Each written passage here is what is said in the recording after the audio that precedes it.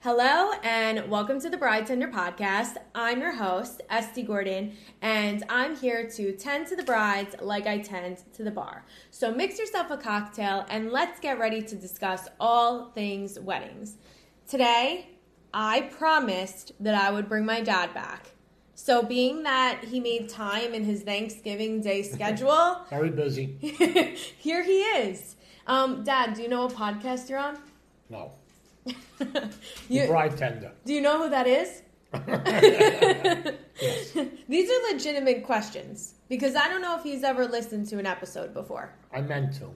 Yeah, he's getting around to it. It's only been I'm gonna out watch for them all at once. it's only been out for like 8 months. So, you have plenty of content. I mix myself a drink and watch them all at one time. All right, you know what? You're halfway there. You're mixing yourself a drink. Right. Okay, so what everybody might not know is that you also were somewhat in the wedding business for a portion of time. Yes. Okay, so you worked on the wedding ships that went out of Weehawken, New Jersey. Correct. Now, what was the name of the ship? The I Horizon. forgot. The Horizon. Now, was it a one event at a time or? No, it was a 3-level boat, so they could hold multiple occasions. Now, but if somebody was doing a wedding, you could do 3 weddings at a time, or it was like one Probably wedding? 2. 2 weddings. 2 at a was time. very manageable on that size boat. What was the maximum capacity? 400 people. Wow, 400 people. Now, people could do their ceremony. On one level, and then cocktail hour on another level, and then dinner on another level, if they wanted to. If they wanted to. Yes. And ceremony outside, saying if it was decent Ceremony outside, if the weather was nice, yes. weather. If the weather wasn't, would you still be able to do ceremony indoors? Yes, Okay. on one of the other levels, sure. Now, did you have things on there like a bridal suite to get ready or anything like that? No, but there were big enough bathrooms in a few locations for the bride to get ready. Okay, so they could spend time there if they Yes. needed to beforehand. Yes, And I'm sure that you guys had relationships with different vendors and different hotels that people used. oh yes. There were many aspects of that. There was people that came on with the flowers from multiple places. There was you could bring your own food, although our chefs did very well. They had good food on the boat. Would they only bring food in if they were like kosher or like Indian For the catering? most part. Okay, so Yes. it was, no one was really bringing it in unless you had like dietary restrictions, so to say. We were capable of doing any kind of meal. Okay, Sometimes the food was prepared off the boat and then heated up on the boat. Sometimes it was prepared entirely on the boat and cooked on the boat. now Depends upon what the menu was. you also held, And full service bars. and you held events on there like for New Year's or 4th of July. Yes, there were open dinner cruises as well as private affairs held on that boat. If somebody wanted like a July 4th wedding, would they be spending more money Yes, because because instead of of a holiday weekend. a holiday weekend? Yes. So pretty much just like any other venue, It whatnot. was a premium to have an affair on a holiday. Now, with everything going on in like the industry and things are obviously nowhere near back to normal. We had a 50-person like maximum that you were allowed to have. Do you think that boat weddings are something that will be able to like be sustained because it has the outside aspect? It would have to be a small boat to house 50 people and make it worthwhile for the boat to go out. Right. You couldn't take a boat like the Horizon and run 50 people. It's just not economical.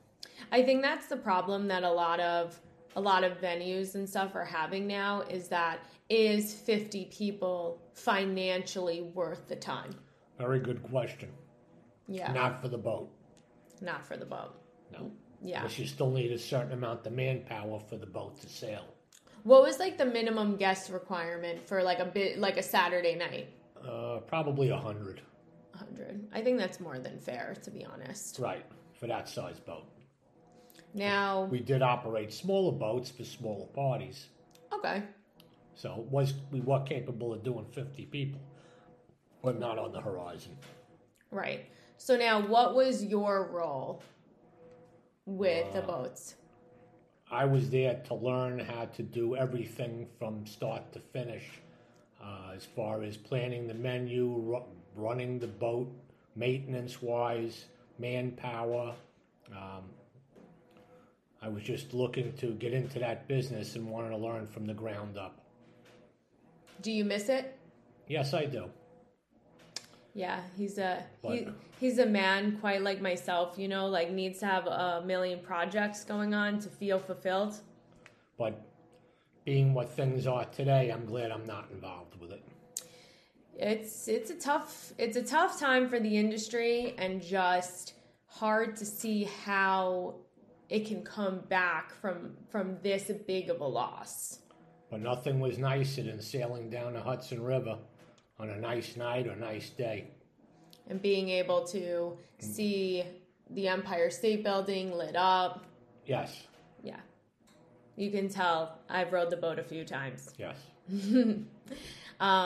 So now, when getting ready, for a wedding on the boat, what's like the preparation that goes into that? Like, well, the chefs start working early in the morning, and the boat is all cleaned and painted, and the bars are set up. The bartenders come in early, get the bars ready for the crowds. The maintenance staff make sure all the silverware and glasses, everything is clean. The tables are set, and it's a lot of work. Now there's parking on site there for people who drive themselves. For that, where that location was, there was a parking lot for 300 cars directly across the street from where the boat launched.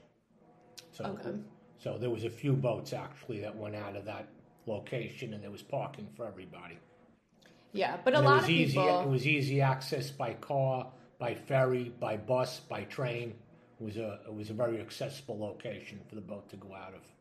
And a lot of people probably took like a bus over there though too. Yes. For people who were staying at a hotel or just like... Hotels were very nearby.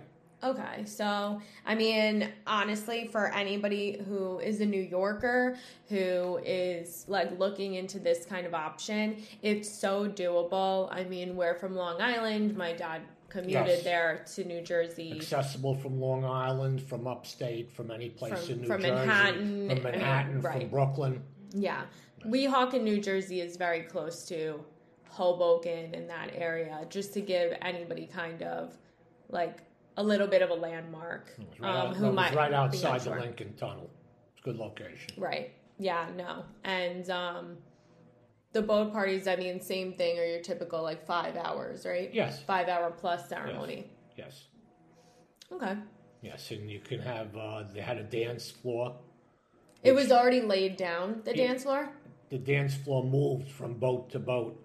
So if you wanted on the upper deck, the lower deck, a different boat, no dance floor, more tables, we were capable of doing that. You could do it technically outside on the top deck if it was nice out? Could do it anywhere. That's a good option. Dance floor moved, yes. And did you have a bar on every deck? It was a bar on all levels, yes. Yeah, I don't always see that on all the boats. I've only seen the open deck had a moving bar. Rolling bar. That makes sense. Right. Yeah. The other two levels had fixed bars. Okay. And if you wanted to do a sit-down dinner from the kitchen, or you wanted more of like a station setup, you could do that. It was all doable. Yes, we were prepared for all that. And if an off-premise caterer came in, they would have access to the kitchen. So like a kosher caterer or something like that. Yes. And they would probably bring in. We limited the amount of companies that were available to use our facilities, because working on a boat's a little bit different than a catering hall. Right. So. Well, I even know just from working where I work is that we're limited to a few different off-premise caterers just because they already know like the lay of the land. Yes. And once you bring in somebody new, you have to do a whole walkthrough with them and kind of have them sign off on your policies. The boat was a little bit different than a regular catering hall just because the kitchen was below deck. So you had narrow stairwells to bring food up. So it was a little trickier than your average catering hall. Right. That's why we limited the amount of people who could come in for off-premise. What would you say was like on the higher end pricing back when you did this, which is like what, about like 20 years ago? Yeah, it was on the high end, it was about $140 a head. Which is Plus gratuity. Probably pretty high back then, because in today's times you're looking at between like 120 to 250 per person, depending where you get married, what day of the week.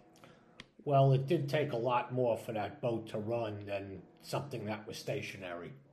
Right. So we did require some extra funds to make sure everything was in place. Safety, there was a lot of safety precautions. Was there security on the boat? We had security on the boat, right. Now, also, would you say it was mainly seasonal, like a May through October? They did have some Christmas parties, that kind of stuff on the boat, but for the most part, yes, it would be May through October. Which is pretty much like customary for all tri-state venues. Of course, November and April have like picked up a lot of business for brides who still want that spring or fall feeling, but might not be able to afford the May through October because that's just prime season. It's a lot more expensive. Yes. And then your winter is usually your most cost effective.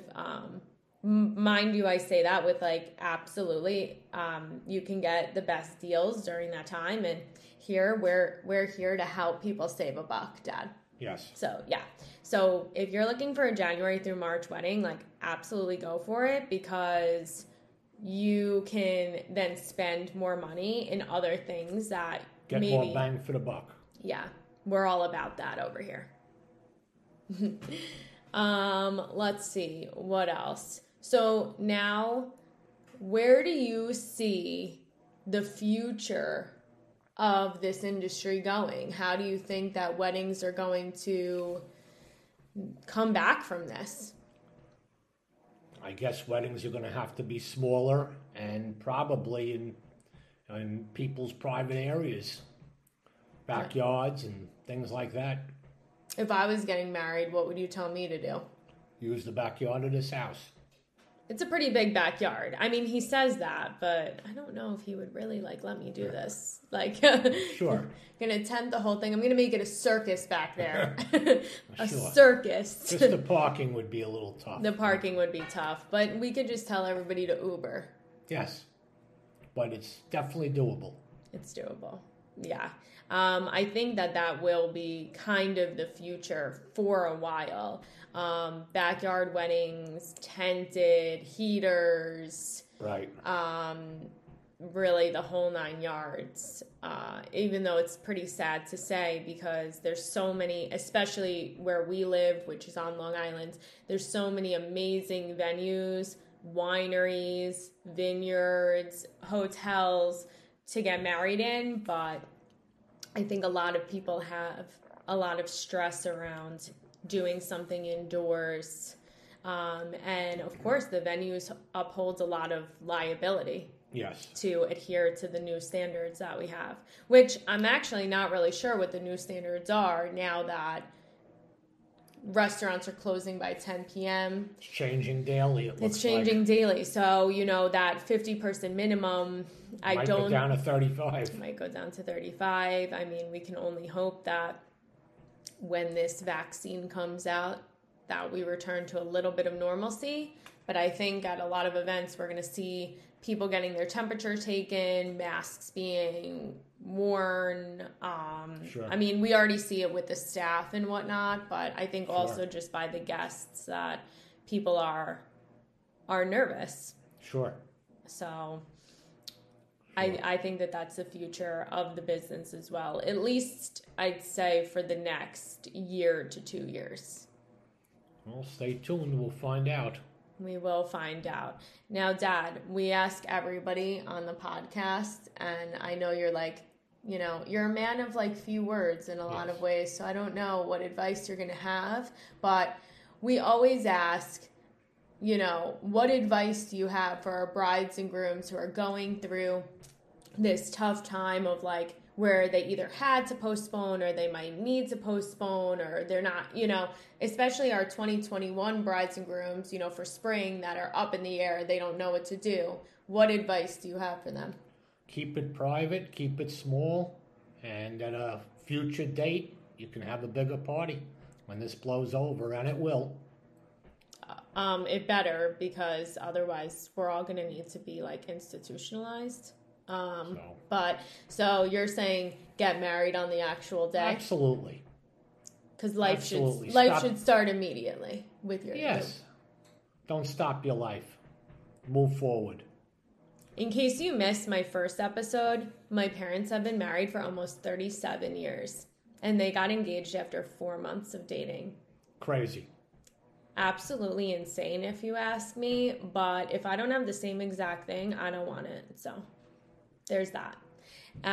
Yeah, and, you know, we're not about, like, waiting around to start your life with somebody. If you found the person that you want to be with, you know, start your life together. The party can always wait until a later date when things return to normalcy. Right. Yeah. Well, Dad, you know, I wish for you to be the father of the bride, like, very soon. Okay. You know, like tomorrow. In the backyard. We'll see what in happens. the backyard here, you know, like, we have to put out in the universe the things that we want, right? Sure. I'm dying for the bride tender to be the bride. Okay. And you want to be It'll not happen. just the bride tender's father, but Right. the bride's father. Right. I know. Yeah. And it will happen. Yeah. That's my dad for all of you. You asked for him to come back on. I was really kind of shocked. But, you know, here he is, the man of the hour. Dad, Have fun and stay safe. Are you excited Absolutely. for your debut? Yes. Until next week, mix yourself a cocktail, slide into my DMs with questions you want answered on all things weddings. Make sure to follow the Bride Tender for all fun facts on your wedding, ways to save money, and hiring the best in the business for your special day. My name is Esty Gordon. This is my dad, Alan Gordon. You know, we hope you all had an amazing Thanksgiving. We're recording this on Thanksgiving. And stay sane, stay healthy, and we'll catch you next week. Bye.